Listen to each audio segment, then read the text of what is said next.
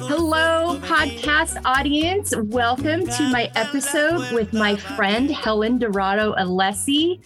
Helen and I met on Long Island when I lived there for 2 years. I got involved with this amazing program called Her Story. And Her Story uses memoir writing to help you tell your own story as well as you to help others tell theirs. And these stories are used in a variety of ways, but really focused on social justice, giving a voice to the voiceless. And the people that I got to meet and the things that I learned in this year and a half that I spent with Her Story on Long Island changed my life. I initially found out about it through the mentoring program I was working with at Adelphi University, because we were going to partner with them on doing a Her Story memoir writing workshop. And from there, I started helping others tell their story. I started telling my own story. I went through the facilitator training. And I can tell you, it changed my life. It changed how I vote. It changed how I see the world. It changed how I see people. It taught me how powerful. I always knew stories were powerful, but I didn't fully understand it until I was sitting in a room with people not my age, born in different countries from different backgrounds. And I heard their stories and I saw them as people. And I also saw people's stories that were similar to mine, that if I were walking down the street, I would have never thought we had a similar story. But yet I will never, it was life-changing. Helen is one of the mainstays at Her Story. She facilitates in a variety of places. She facilitates with Latina community. She facilitates in high schools, and she changes lives with these stories, with her own story, her own immigrant story of her family, as well as helping others tell theirs. And so we're going to talk about all those things today, because how she is wired and her why tie directly into all the things she's involved with. She has a very sound connection to that. Helen doesn't spend time in things that she doesn't feel fully invested in. And I think that's one of the most profound things about her. And if we could all get there and be that invested in the right things with our time, how much more peace we would have in our lives, knowing how we're spending our time. So I would like to introduce Helen by her character traits that she identified. She is kind. She is self-reliant. She is a lover of brave and real conversations. She is a seeker of truth and understanding. She has a strong sense of helping people, enabling people, hearing their stories. She's a builder of belongingness. She will not turn a blind eye to justice. Absolutely. And I relate to this completely because I'm still in process on this. We are both recovering people pleasers. So all the things about us. So Helen, thank you so much for joining me today. Oh, I'm so pleased to be here with you, Melissa. Thank you for inviting me. Absolutely. Absolutely. For more information on Helen, you can refer to the show notes, the blog on our podcast website, embracinglayers.com, or follow us on Instagram at Embracing Layers. And there will be notes after the podcast. We will work on those notes, getting that information in there so you can learn about all the things that Helen is involved with, websites to follow, places you can find her in regards to her work. All of those things will be in there. So don't miss that, because she's doing some amazing things that she's not only doing locally on Long Island, it's now global because of Zoom and technology and all the things that they learned that they could do through COVID. Helen, to start off today, I want to talk about this And it's a difficult topic for women, especially because we are the taker-carers of everyone around us. But how do you prioritize self-care in your life, and what does that look like for you? I think it's so interesting that our society is moving in so many different directions. I think between the Me Too movement and the feminist movement, we still have difficulty as women because our society holds us up as, the caretakers of everybody, that how can you give yourself the attention you need? And I have a friend who I was talking to recently, and she said to me, oh, we've been having a great conversation, but what has Helen done for Helen lately? And it really helped to crystallize in my mind that when someone has the example of saying, when you get on an airplane, they tell you to put the oxygen mask on yourself first and then your baby. I can sense that society is helping us to move into this time where it's imperative that we start taking better care of ourselves as women, as mothers, as grandmoms, as individuals. Yeah. And society is counting on us to move into this direction because, as we all know, the mental health and emotional health of the family and of communities rely on women being strong, physically as well as emotionally and mentally. So I had a very difficult time some years back and realized that I couldn't stand being by myself. I always needed to have people around me. And I would wonder, why do I get so anxious when I'm by myself? And I realized it was because I didn't know myself. And so it was like, when you hang out with somebody you don't know, you get anxious. Yeah. You get nervous, like, what am I going to say? And how do I fill space? How do I, And so I started this, and it started in a crazy way. I started reading books about The Secret and Enlightenment and Brene Brown. And I just started looking into, what we need to learn beyond the books that we get at school, and I started very slowly trying to figure out ways where I could be comfortable by myself and how I can soothe and cope when I'm feeling anxious and nervous. Yeah. Because so many people are suffering with anxiety and depression, and I had a bout of both. I started to feel as the world was kind of feeling out of control and unraveling, I needed to really ratchet that up. So I was like, what is my favorite time of the year? For me, it's summer. And what do I love about summer? The ocean, the beach, the sun, the freedom, the, being jovial. And then I started thinking, what do I need to relax? What if I came up with my own spa bath? And I would decorate my bathroom like summer, using my summer beach towels. And, I would drink coconut juice, and I would, with a little something in it, let's be honest. And I would, that worked so well for me that I started thinking of other ways that I could, start taking care of me as a busy person who works in the nonprofit sector and always taking care of others. Yeah. The other thing is I had to remind myself that I was important. Absolutely. I mean, we will not put time into something we don't think is important.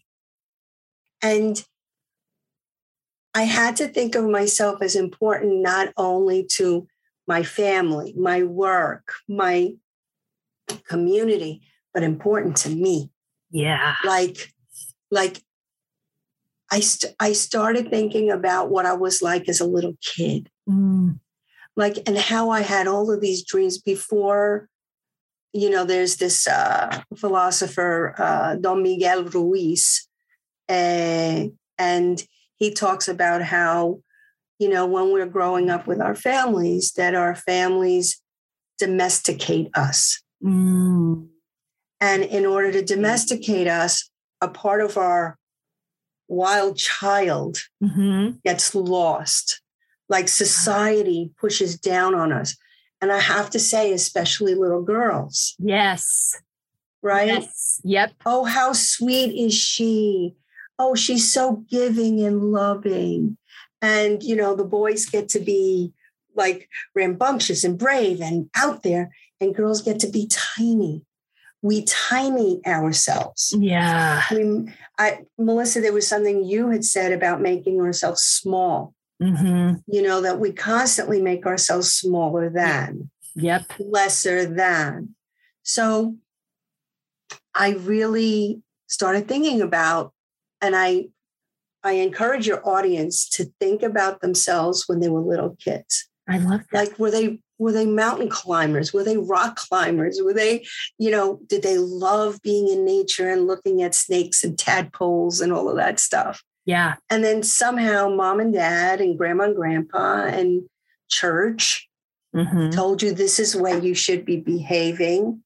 Little girls sit in church with their legs closed and little dresses. And, that's all wonderful, I'm sure, on some level, but we lose ourselves in all of these cultural mandates. They're mandates. Yes. Like, think about just Mother's Day. Yes.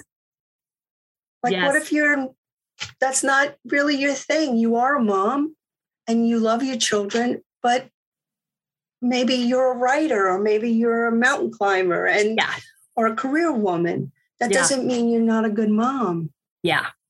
Yeah. And there's no holidays celebrating those other things about you. Good point. Good point. So it's like, so culture even tells you, and what about the woman who doesn't want to be a mom? And that's just not what she's cut out for. I mean, there's so much in that. And I love, you've hit on so many great points there. And I think we can't miss out that little kid point is so strong. The knowing yourself and taking the time and being willing to get to know yourself so that you were able to design something that filled you up. Because through all those movements that you talked about and mentioned over the last few years, we have learned that your culture, the joke is on you. You're not getting the best of us by depleting us and demanding more from us and not giving us time to love ourselves and take care of ourselves, because you only get our best selves when we are out of full cup and we are loving ourselves well. And we've got that full, authentic, genuine cup to give from. And so the gig is up. Essentially, but that was such good points. I love all of that. And it's so true about, I used to be out making mud pies with my brother when I was 4 and 5 years old. We've made mud pies, we're in the mud. And then until some point, and I remember distinctively when I went into kindergarten and into elementary school, that stopped. I started hearing the messaging about what I was supposed to look like, be like, the kinds of things I was supposed to be engaged in. I didn't make mud pies anymore because I was told that was something that made me dirty, and dirty was for the boys and not for the girls. And so, we hear this. So just breaking down these messages, I love that, going back into who you were and what made you who you were before somebody, like Glennon Doyle says, basically untamed you. So such good points. Thank you so much for that. Sure. All right. Confidently setting boundaries. What does that look like for you? Because boundaries, I know for me, that's been a tricky thing that I have literally learned about the last year and a half. Where to say yes, where to say no, the kind of conversations I'm willing to have, which has really come up for me in my family the last year and a half, about those conversations I'm willing and not willing to have. What do boundaries look like for you? I think as a recovering people pleaser, it's never been, and boundaries have never been an easy thing for me. Yeah. Even to the detriment of myself. Sure. I think that's the beauty of setting boundaries. Mm-hmm.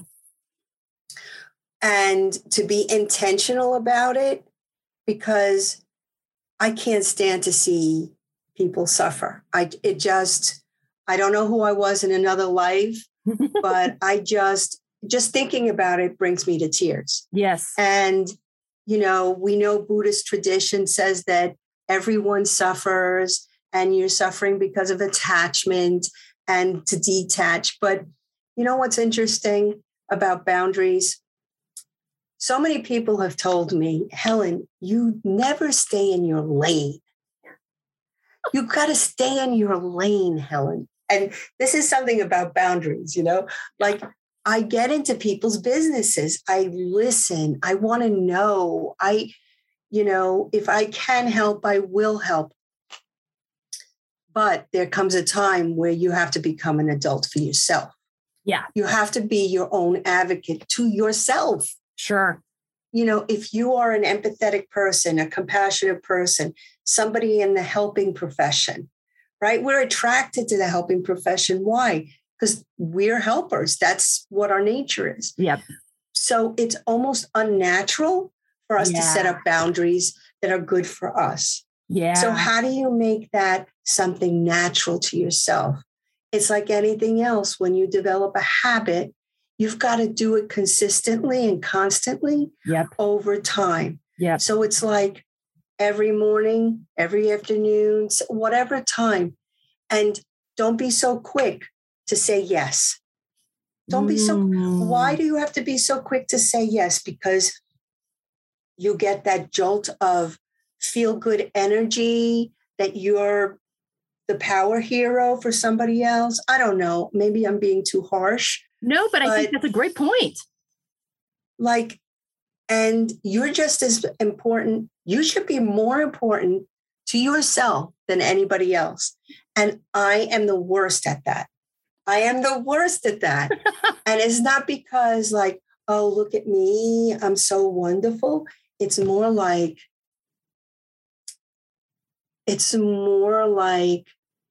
I have to force myself to recognize that I deserve to be protected by me. Yeah. No one is going to do it for me. No, and protecting, and because they know your heart, people will always come to you. And so identifying those things that are for you and those things are not, because I think I ran the same thing. That's a great thing. Yes, I want to be a part of that without stopping and thinking about, do I have the energy to give to that? What other things am I giving my energy to? Is there someone else that's better suited for that from a time standpoint? And also protecting, because when you are giving so much to these kinds of causes that carry a lot of emotional weight to them, you have to count and measure the toll that's taking on you and making sure you're not overdoing yourself there and taking the time to refill, because it will take a toll on you.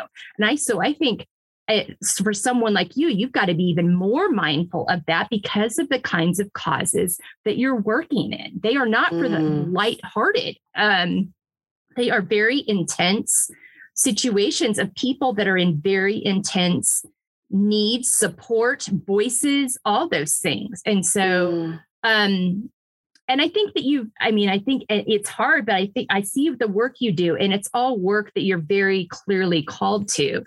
But it's also like, okay, where's the line even within that?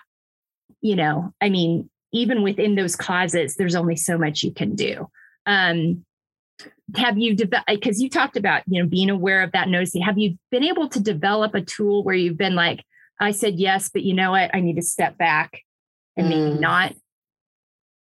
Well, one of the things in my nature is perseverance and never giving up. Yep. What I've learned over time, it's sort of like a football analogy about, because I don't have patience with foolishness and waste of time. And why don't people see my point of view? It's so obvious to me that we should be doing this, But the truth of the matter is that as you're moving towards the goalpost, every step of that journey is important. Every player in that game is important. Mm-hmm. And so when I step into something, it's hard for me to step out of it. But I've done it twice in this past 6 months. Mm. And what it's helped me recognize is two things. One is that when you're not so accessible to people, they start recognizing your value and worth in a different way, a different context. Yeah. And they're like, oh, crap. Now she's not, what did I do? How could I have done this better? Also, in search of jobs and things, and all of a sudden you don't get it. You don't get the job. Do you continue the job search? Do you respond to the people who said, no, this is not the right time for you at our place? And sometimes the world or somebody steps in and says, the work you're doing is so valuable right now. You shouldn't be moving in another direction. Yeah. And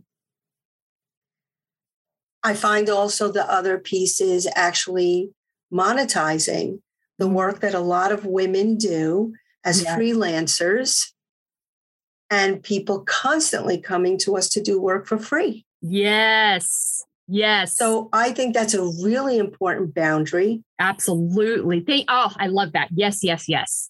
Your time is worth money, your values and your expertise. I mean, I often think like, I've said it out loud. My goodness, would you ask a man to do this for nothing? Yes. So true. Oh my God. And you want to be kind. You're interested in the project. You could do a great job. So why am I not being paid for it? Yeah. Yeah. Oh, 100%. And it not only happens with women, it happens even more with Black and brown women, I would say 1000%. And we're seeing that finally being talked about in the last couple of years, I would say. Well, within the Latino nonprofit community, certainly. Yeah. How many times have we been asked to do a Know Your Rights workshop or I don't have a grant for that.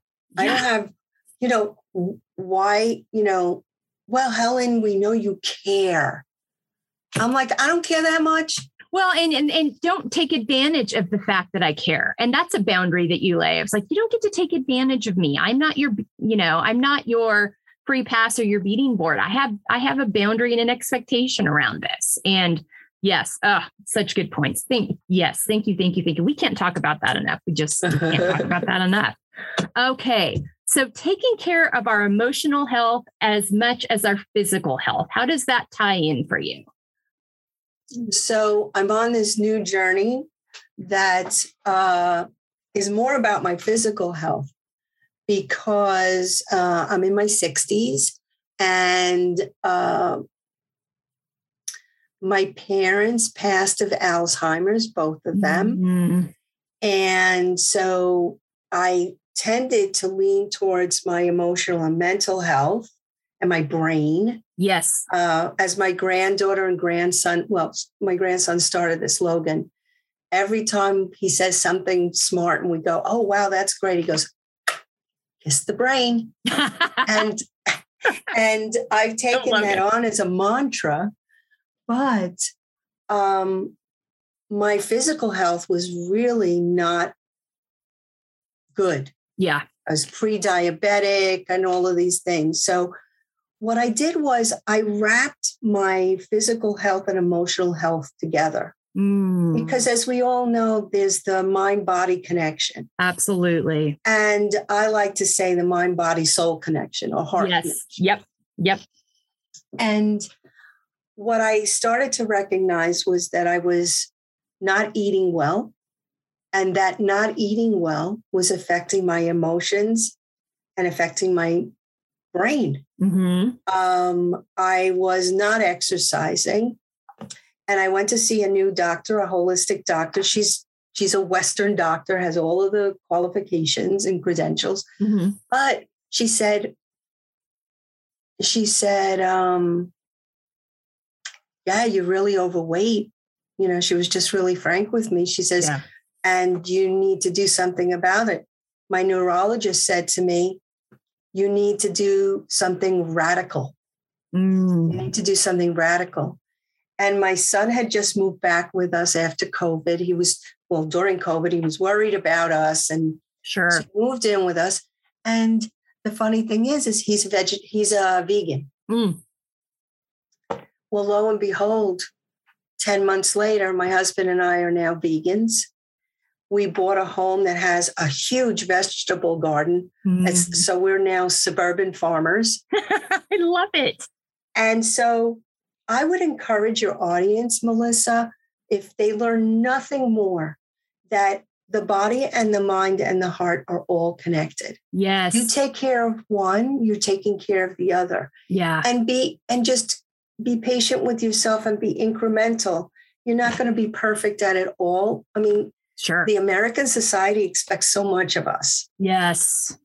It's a high demand culture.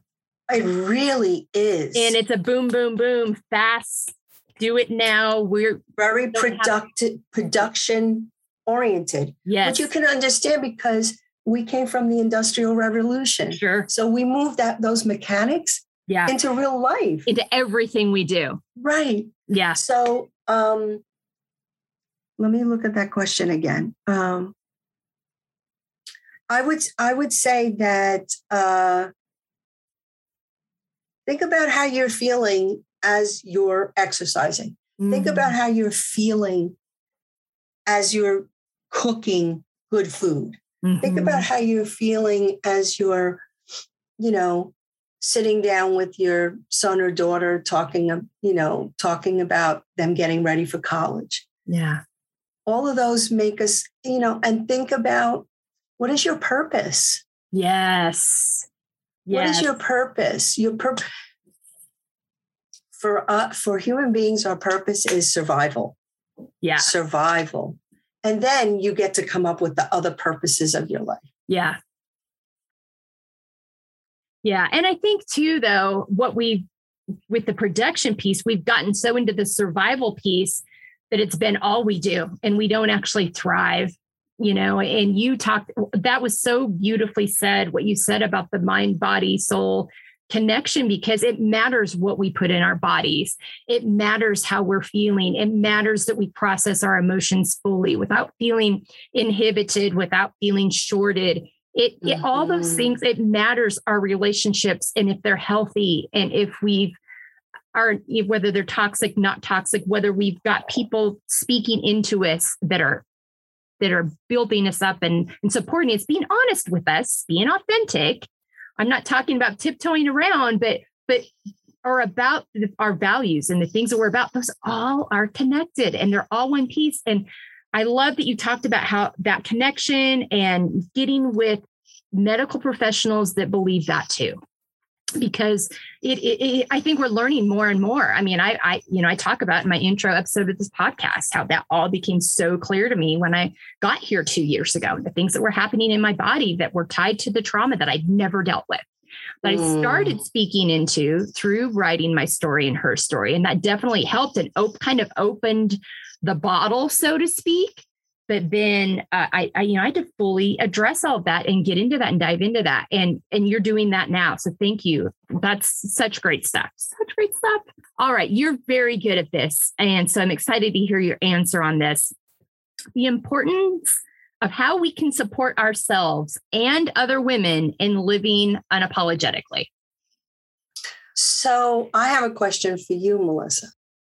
When you say unapologetically, tell me a little bit more about what you mean, because I find that women are the first ones to say, I'm sorry to interrupt. Exactly that.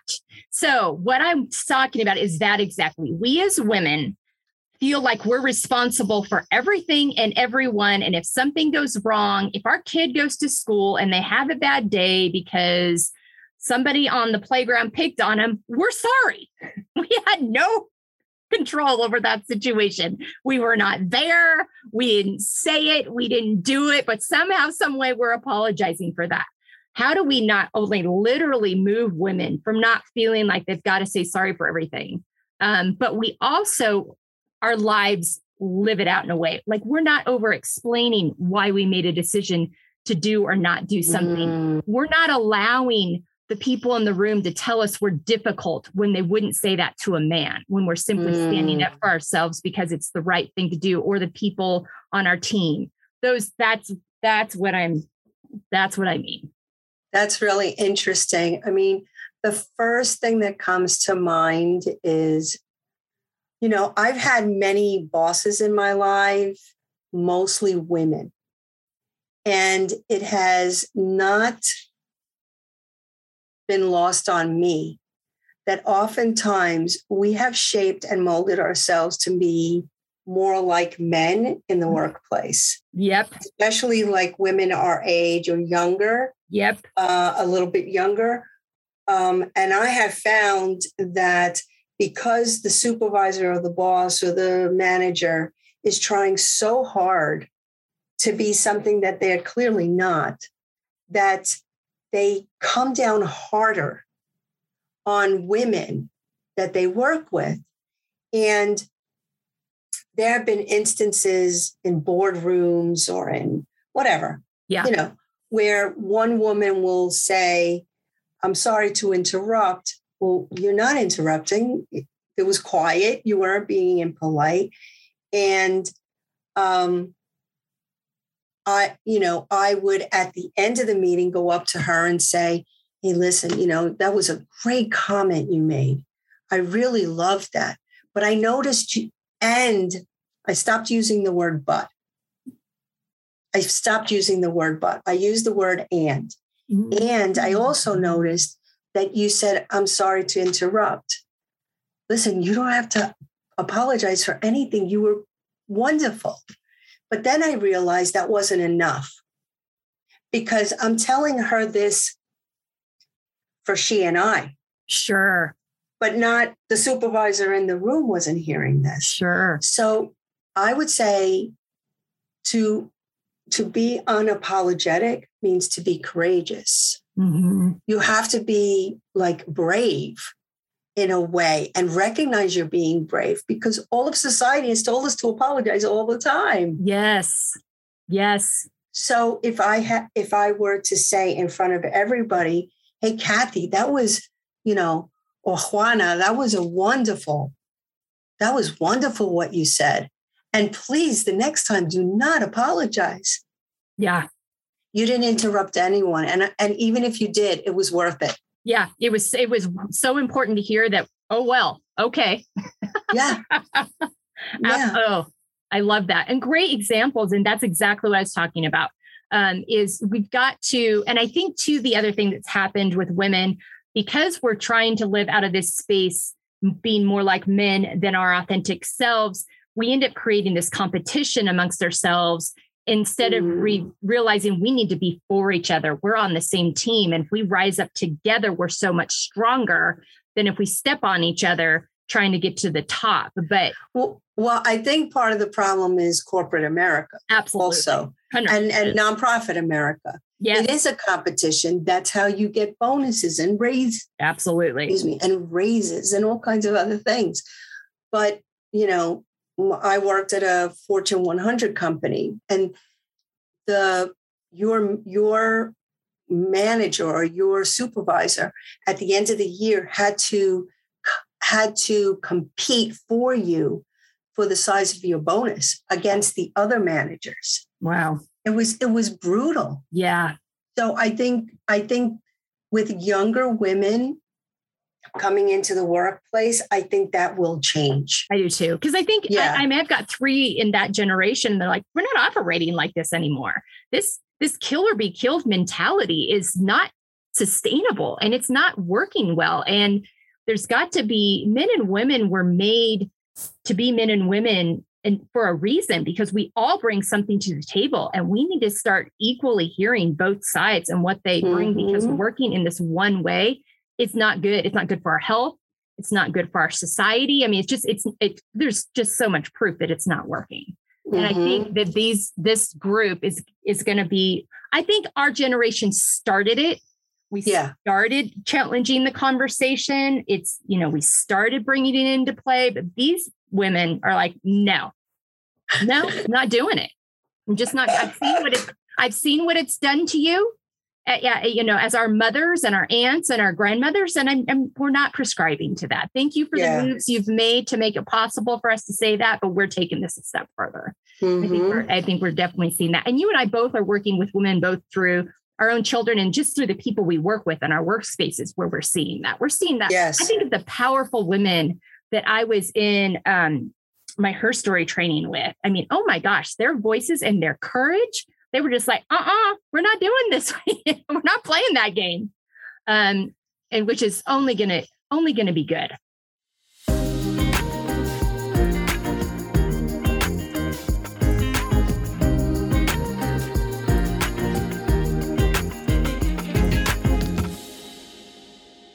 The importance of setting and coming back to your why in everything you do, because you truly live, whether you know it or not. I believe, from my observance of you, you truly live out of you have a pretty sound why, and your work reflects that. Talk about that. I remember graduating from college from St. Francis in Brooklyn, downtown Brooklyn. No campus. Yeah. The Brooklyn Promenade. The Brooklyn Promenade was the campus. Yeah.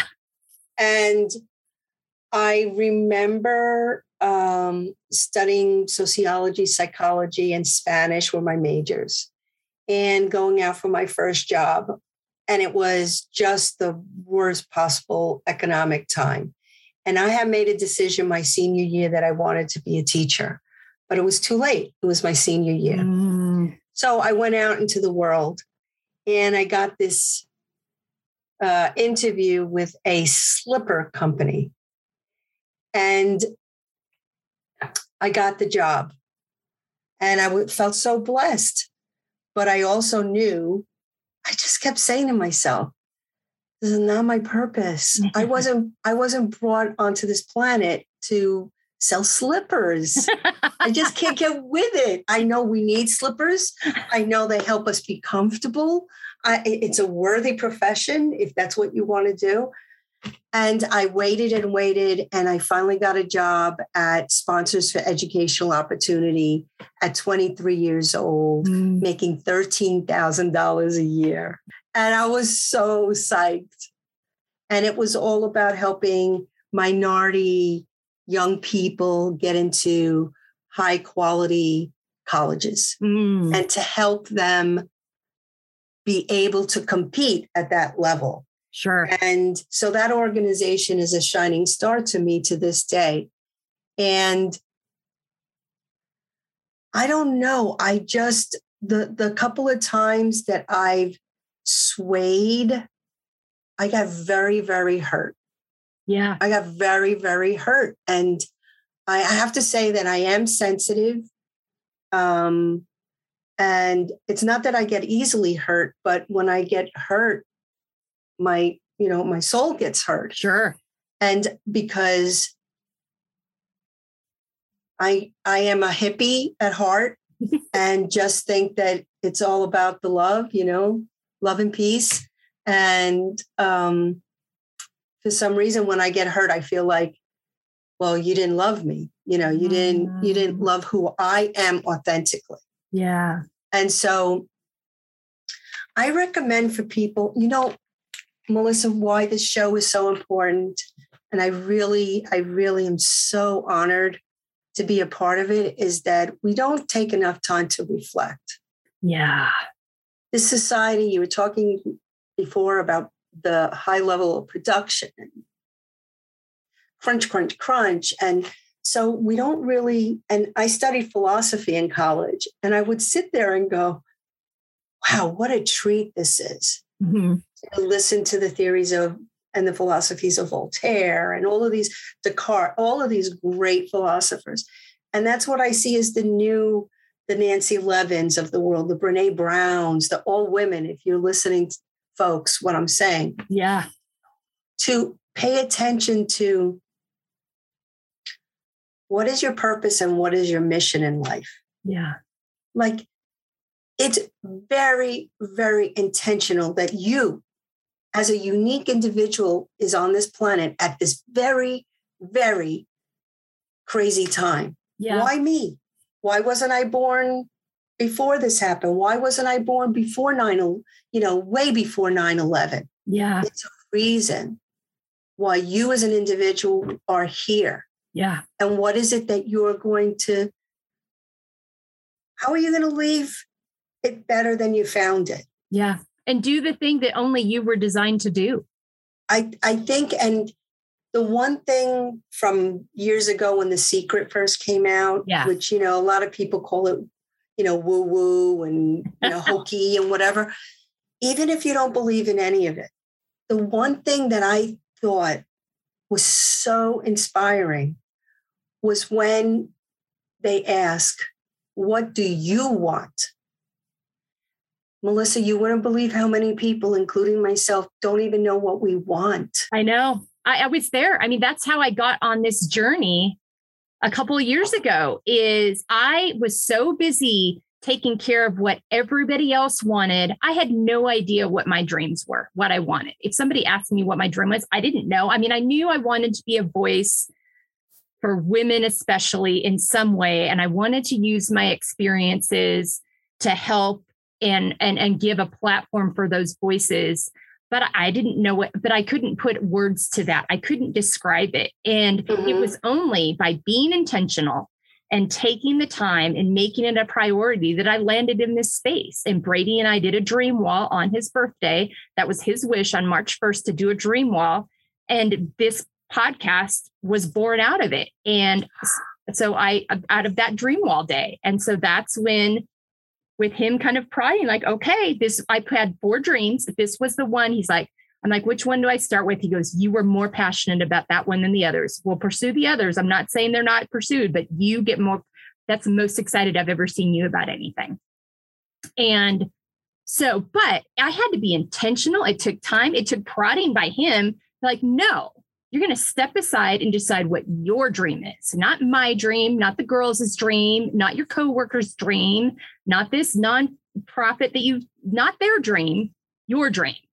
And it was really outside of my zone. It's like, because as soon as we do anything for ourselves, we hear these voices, you're selfish. Someone's going to suffer if you choose you. I mean, all these lies that we have been told through the years. And that, so yes, exactly what you said, just taking the time and reflect and think about what you care about, because that also is going to feed back into that emotional, physical, soul health. Because how you spend your time, and our time is valuable, and who we give our time to and who we allow to have our time. It all fits into this. It's all interconnected. And I just want to amplify 2 things that you said.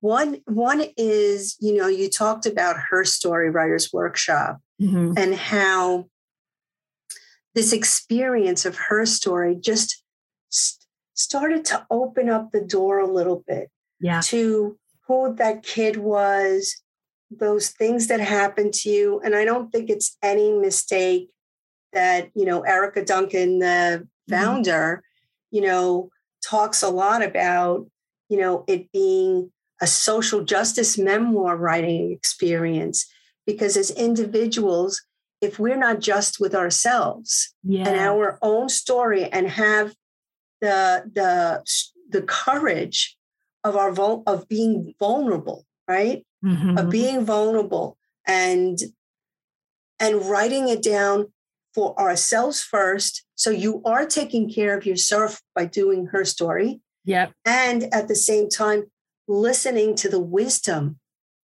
that you're putting on the page. Yes. So that's one thing I want to amplify as part of this reflection, this building of your own philosophy of looking at yourself as a kid.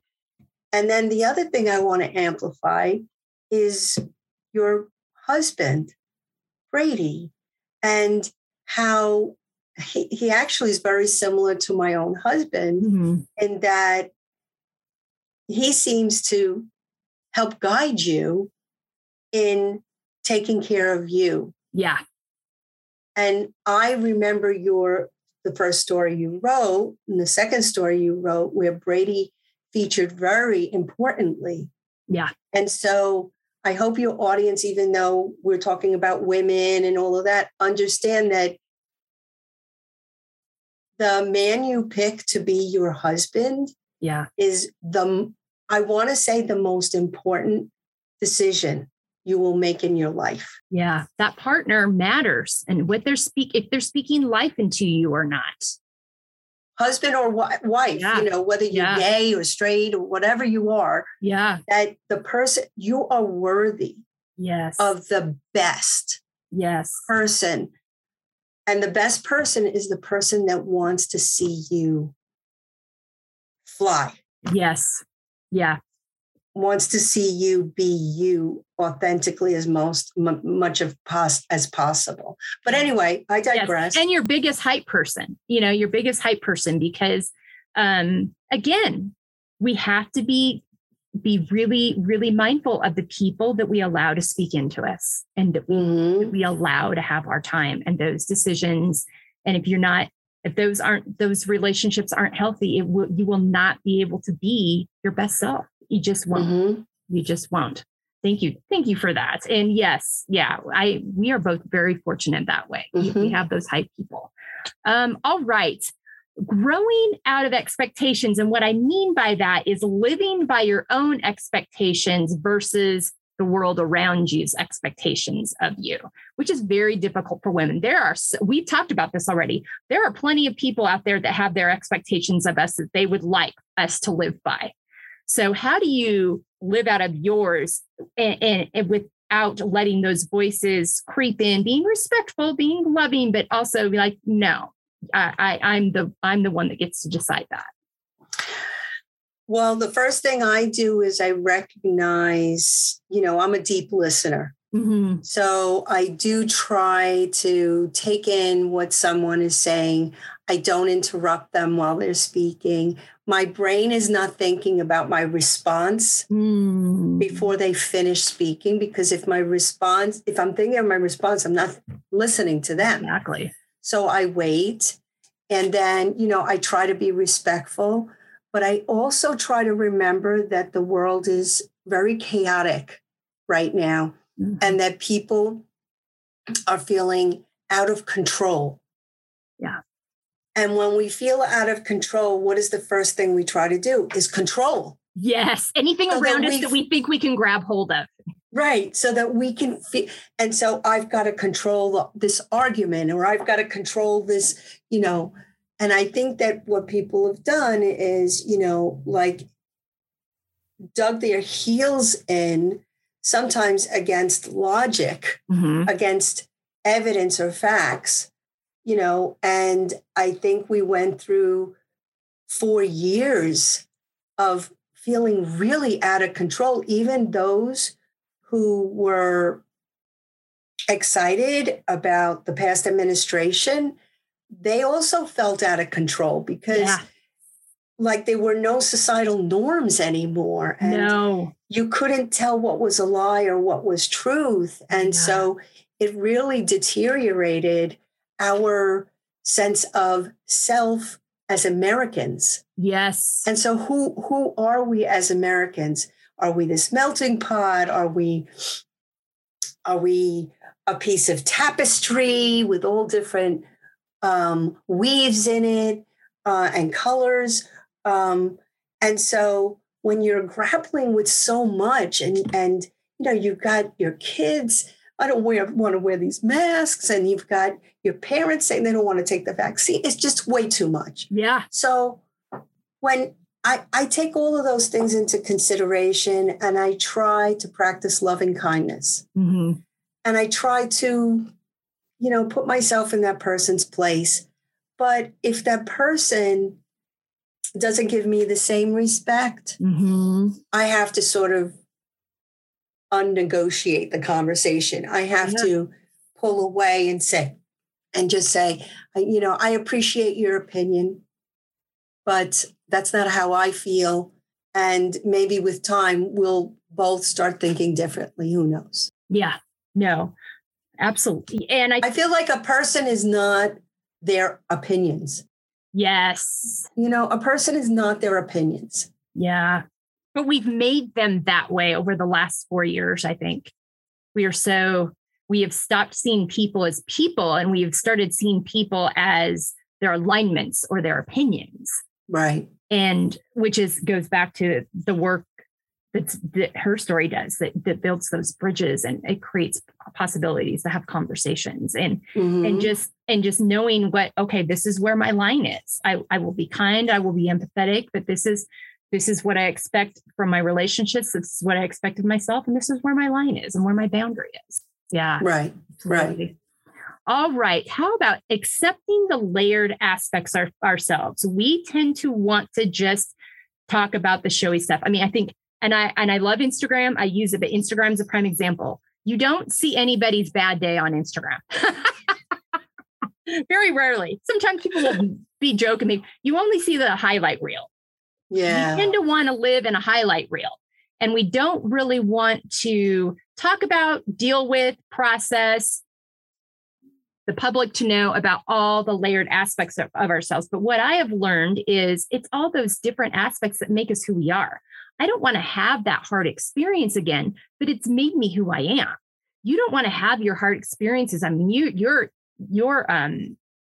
page one story in her story is just so emotional and heart-wrenching, but it made you who you are. I mean, and so as much as, so talk about those layered aspects of ourselves and incorporating and into those pieces of all that we are, and not just the good stuff.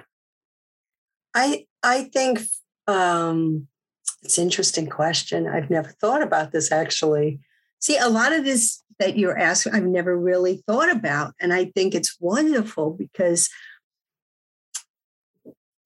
as the daughter of immigrant parents who came from Cuba and Puerto Rico, I do see life differently than most, I think, who were born in this country. And, I feel like there are layers of me that I haven't even really looked at carefully, because either they're painful or traumatic, or, I remember being in therapy at one point and saying to my therapist, I came from a very close-knit family. And by the end of therapy, I realized I did not, that there were a lot of secrets in my family, that there was a lot of withholding of love when I misbehaved. There was a lot of watching my grandparents have sort of a loveless marriage. There was all of these things that I had never really, I just have a personality that looks at the sunny side of life. Yeah. Try to be positive, because my father was such a warrior and a warrior. Yeah. Warrior and a warrior at the same time. And how do you pay attention to all of those pieces of yourself and be, we talk a lot about forgiveness. Mm-hmm. I think we don't talk enough about forgiveness of self. Oh, yes. Yes, yes, yes, yes. We carry a lot of shame. We carry a lot of resentment and hurt. But we don't forgive ourselves for our mistakes. Yeah. And having taught her story in the jails, for instance, has given me a completely different perspective. Watching, young moms who became addicted on drugs, or who got in a car drunk and killed someone, I mean, do I think they should have gotten in a car drunk and killed someone? No, of course not. But when you make such a huge mistake, how do you continue living? How do you forgive yourself? Yeah. I'm not saying that you don't. The word repent is not the right word. Yeah.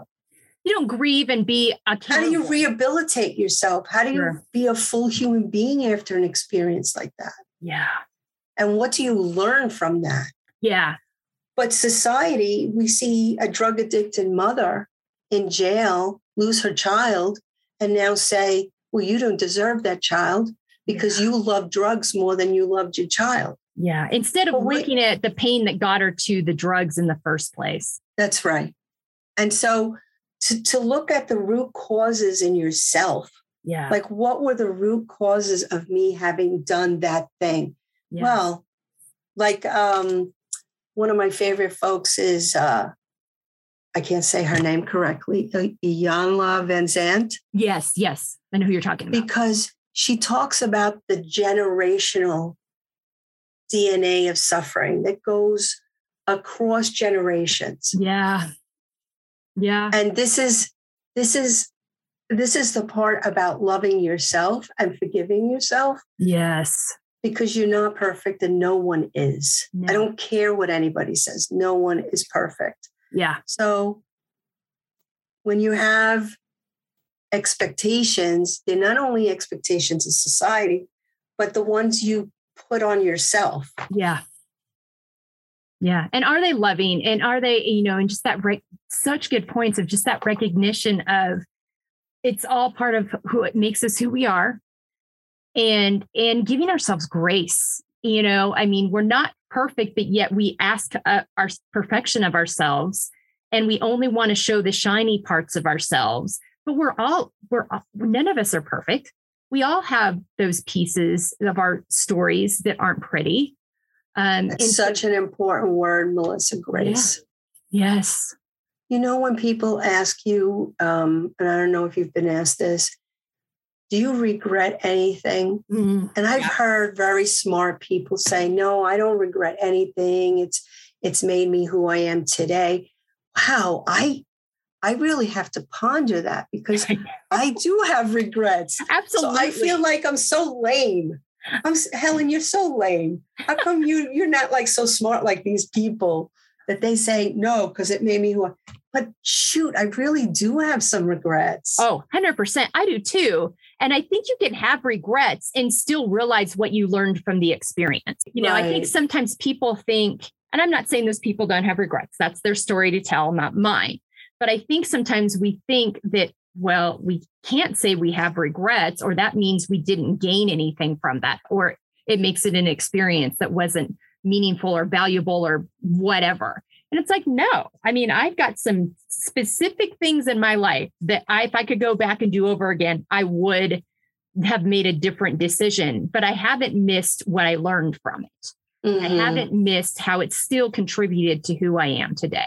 So, right. I think we have to think about regrets differently, or what we think about them differently.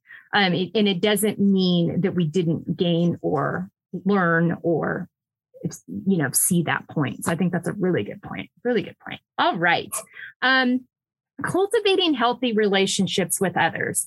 I would say that all of these things we've just talked about are necessary to have in place in our lives in order for us to have healthy relationships, boundaries, healthy expectations, healthy whys, living unapologetically. Tell me about your experience with that, because you hit on something earlier that I think was really important, because I've had a similar experience. When you talked about going through therapy and coming into it with one idea about your family and leaving with a whole new realization, I've had the same experience. So talk about that and how that's contributed to being more mindful of healthy relationships.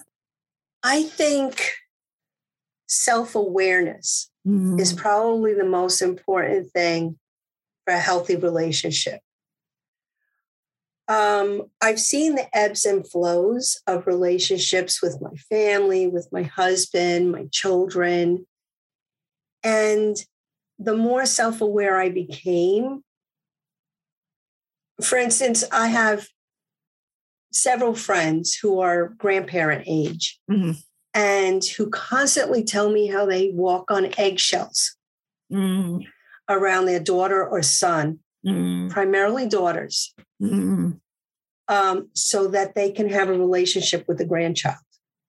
And it just breaks my heart. It smothers me because, I had to have a conversation with my daughter about this. I don't want that. Yeah. Let's set up a little plan. I will tell you my opinion. I'm older. I've been through what you're going through. I'm a wise Latina now, like the Justice Sonia Sotomayor, yes. is a wise Latina. And once you get to a certain age, and Melissa, I will say you are a wise Latina too. Thank you. And you're I'm really honored welcome. by that. But if you know who you are and you can stand in your own truth, when you react to things differently, early in my marriage, because I never wanted to be alone, I would squash my husband's desire to have friendships, to play golf, to do his own hobbies, because I couldn't bear to be alone. Had I known why I was like that, that wouldn't have happened. Yeah. No, I had the same thing. Major issue with codependency. So I think self-awareness, I think it's really important to let people know before you're making a switch in the way you're going to relate to them. Sure. In other words, be respectful and take the time to say, listen, I've just come to this realization. Yeah. Through no fault of your own, this is what's happening with me. Yeah. And this is how my behavior is going to be changing with you. Yeah. I was terrible at the hard conversations. Horrible. I could not confront people with anything. I was such a passive aggressive person because I couldn't, my dad was very hard on us and you couldn't come to him with the truth. And my mother learned how to, as a woman from, the 50s, learned how to manipulate him without being truthful. Yes. So she would get her way by being extra kind or extra whatever, or cooking his favorite meal or getting his whatever it is. And my mother was a businesswoman. So, to me, it's all about educating people about who you are. Yes. Who you have become, because we're never the same person from year to year. Yeah, absolutely. No, we go through different seasons. We evolve. I mean, I talked about this in my last episode with my friend Elizabeth Fisher-Good of both of us, how we've changed in the 6 years we've known each other individually, and how if people that knew me 10 years ago, I'm a lot different now. They wouldn't necessarily recognize me or know me.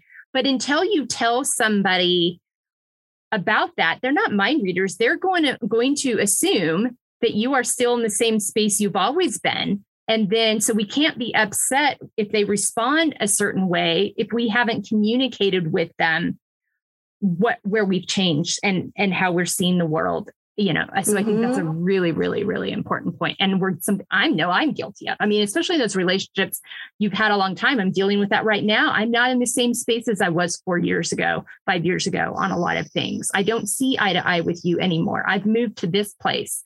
But I can't, it's not, I shouldn't just assume that they know that. Now, sometimes they do. If they follow me at all, if they've had any kind of conversations with me, they will know that, but it's not fair for me to just be like, well, you should know that about me now. So I think that's a really, really good point of just, being our authentic selves, but also being realistic and fair.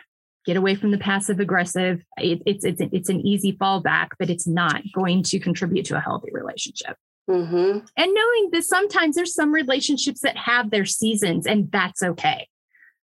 Good point. And that's okay. I mean, not every relationship is meant to be for your whole life. And that's okay. That doesn't mean anybody was mean or did anything wrong.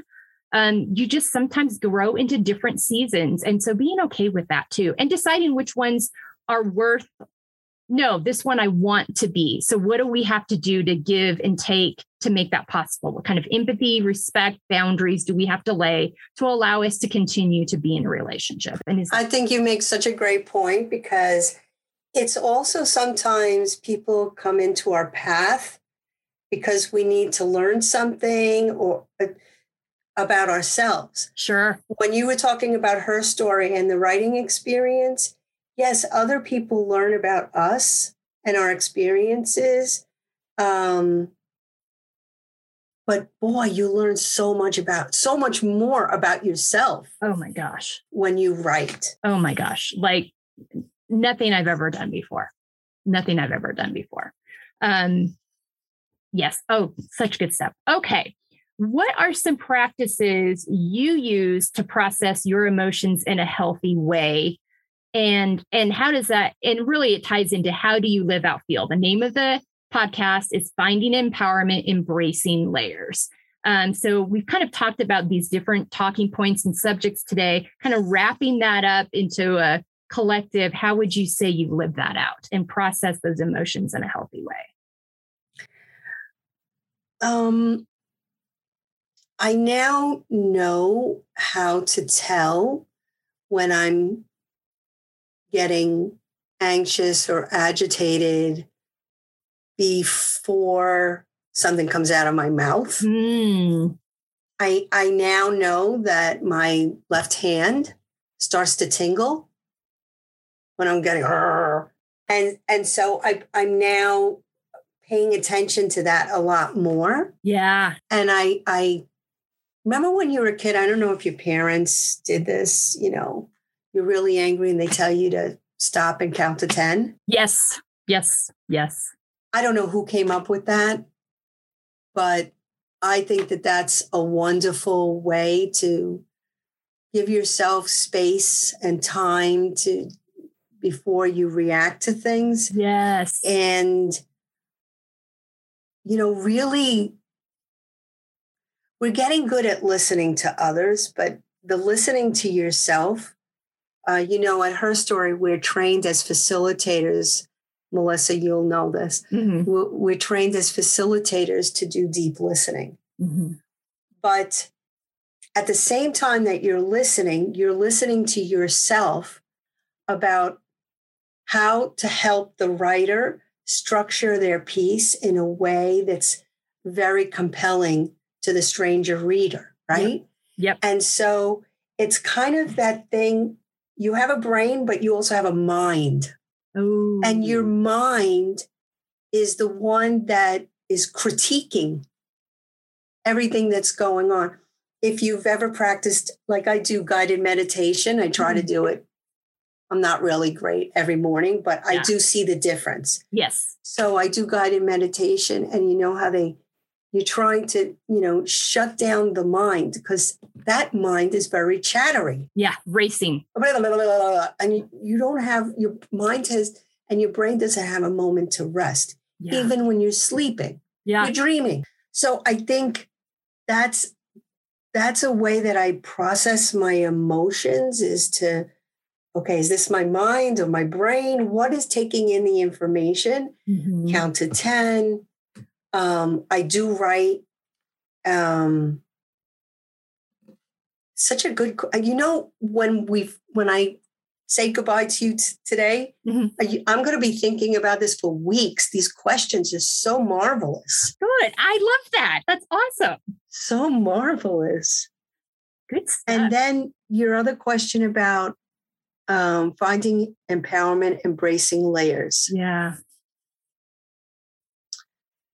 I love that, because we are such a black and white society. You're either for this or you're against it. You either like it or you love it. It's not like there's a part of me that does like this. There's a part of me that doesn't. You could like and not like the same thing at the same time. It's absolutely. Feel multiple things at one time.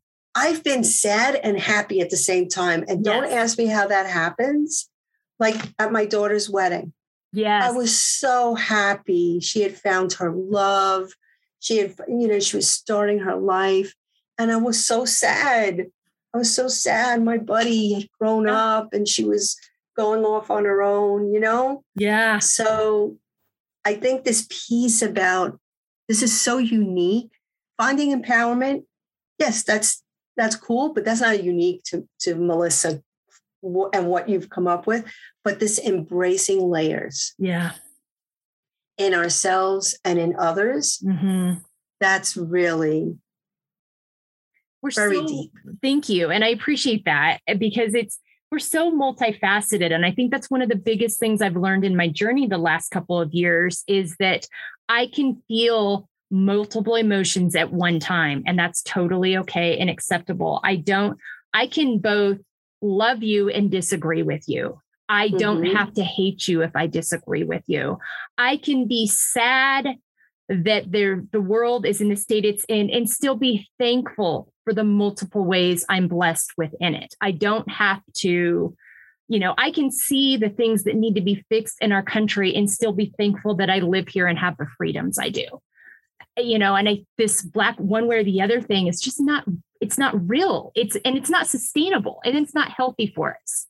And I think and if we're living in a way, that way we're not processing all of our emotions. We're not feeling everything. We're not acknowledging everything. And it's going to hit us in a problematic way at some point. It's going to show up in your body or your life in some other way, whether it's damaging relationships, whether it's physical health, it's going to show up. And so we've got to get to a point where we can embrace that and be okay with that. It's the only way we're going to get back to a space of being able to be neighbors to each other in a kind and loving way. It's very, very important. It's critical. Yeah.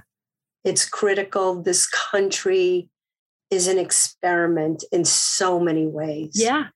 But we have been sold a lot of our history that either is not fully true or not respectful of the truth. Exactly. And it doesn't mean, it's so interesting. I love this country because it took in 2 immigrants and allowed them the amazing opportunities that led them to own a home, send their 2 girls to college, so many things. Yes. And freedom. Yes. And the Constitution and the preamble and the Bill of Rights. I mean, every immigrant should read those documents to understand how this country had a philosophy. Was it perfect? No. It had slavery. It had all of these things, and it continues to not be perfect. Yeah. But we want to make it, we all want to make it better. Yes. And we know it can be better. Yeah. So I just wanted to end. I think we're towards the end, Melissa. Let me not run your show here, but we got one more rapid fire wrap up. But yes, in this topic, on a note of hopefulness. Yes. You brought up this theme of dreams. As I'm going to start crying, but as individuals, what is your dream? What are your hopes and dreams for yourself, for your family, and for the country, for the world? The planet needs you. Kids who can't read need you. Young unmarried mothers need you, There's so much that one can do. And you find hope. When you give to others, you're actually giving to yourself. Yeah. And you find hope in that. You do. You find hope in that. Absolutely. Absolutely. All right. For the rapid fire, name 5 activities that nourish you. Okay. Guided meditations, writing. I do enjoy a good spa experience. Absolutely. And massage, I must say. I love reading memoirs, my favorite. And I'm getting ready to start that vegetable garden. So awesome. We're in the weeding process. The good and the bad, all the layers of it. That's right. All right. And 5 words on how you want to feel the next 6 months. Accomplished, happy, comfortable in my own self, loved, and I'll wrap up with bliss. Bliss. Ooh, I like that. I like that. That's really good. All right, my friend. Thank you so much for your time today. This conversation has been everything and more that I imagined it would be. So much good wisdom, experience, insight, so much, so wise in the things that you do and the things you're involved in. Again, people, check out our website, embracinglayers.com, to learn about all of the sources we discussed today. Will be noted in there. Any sources that Helen wants to share with you about her work will be in there. Also in the show notes, anything Helen wants to share about the things that she does, how you can learn more about her and her causes will be in there. So check that out as well in the show notes. And all these things will be highlighted on our Instagram page at Embracing Layers. Thanks so much for being with us today and have a great week. Bye, everybody. Embrace your layers. Embrace your layers. Thank you, thank you, thank you. En la llanura banera, entre madrugas y güines. En la llanura banera, entre madrugas y güines. Como dulces tomeguines, cantan la vuelta vaquera.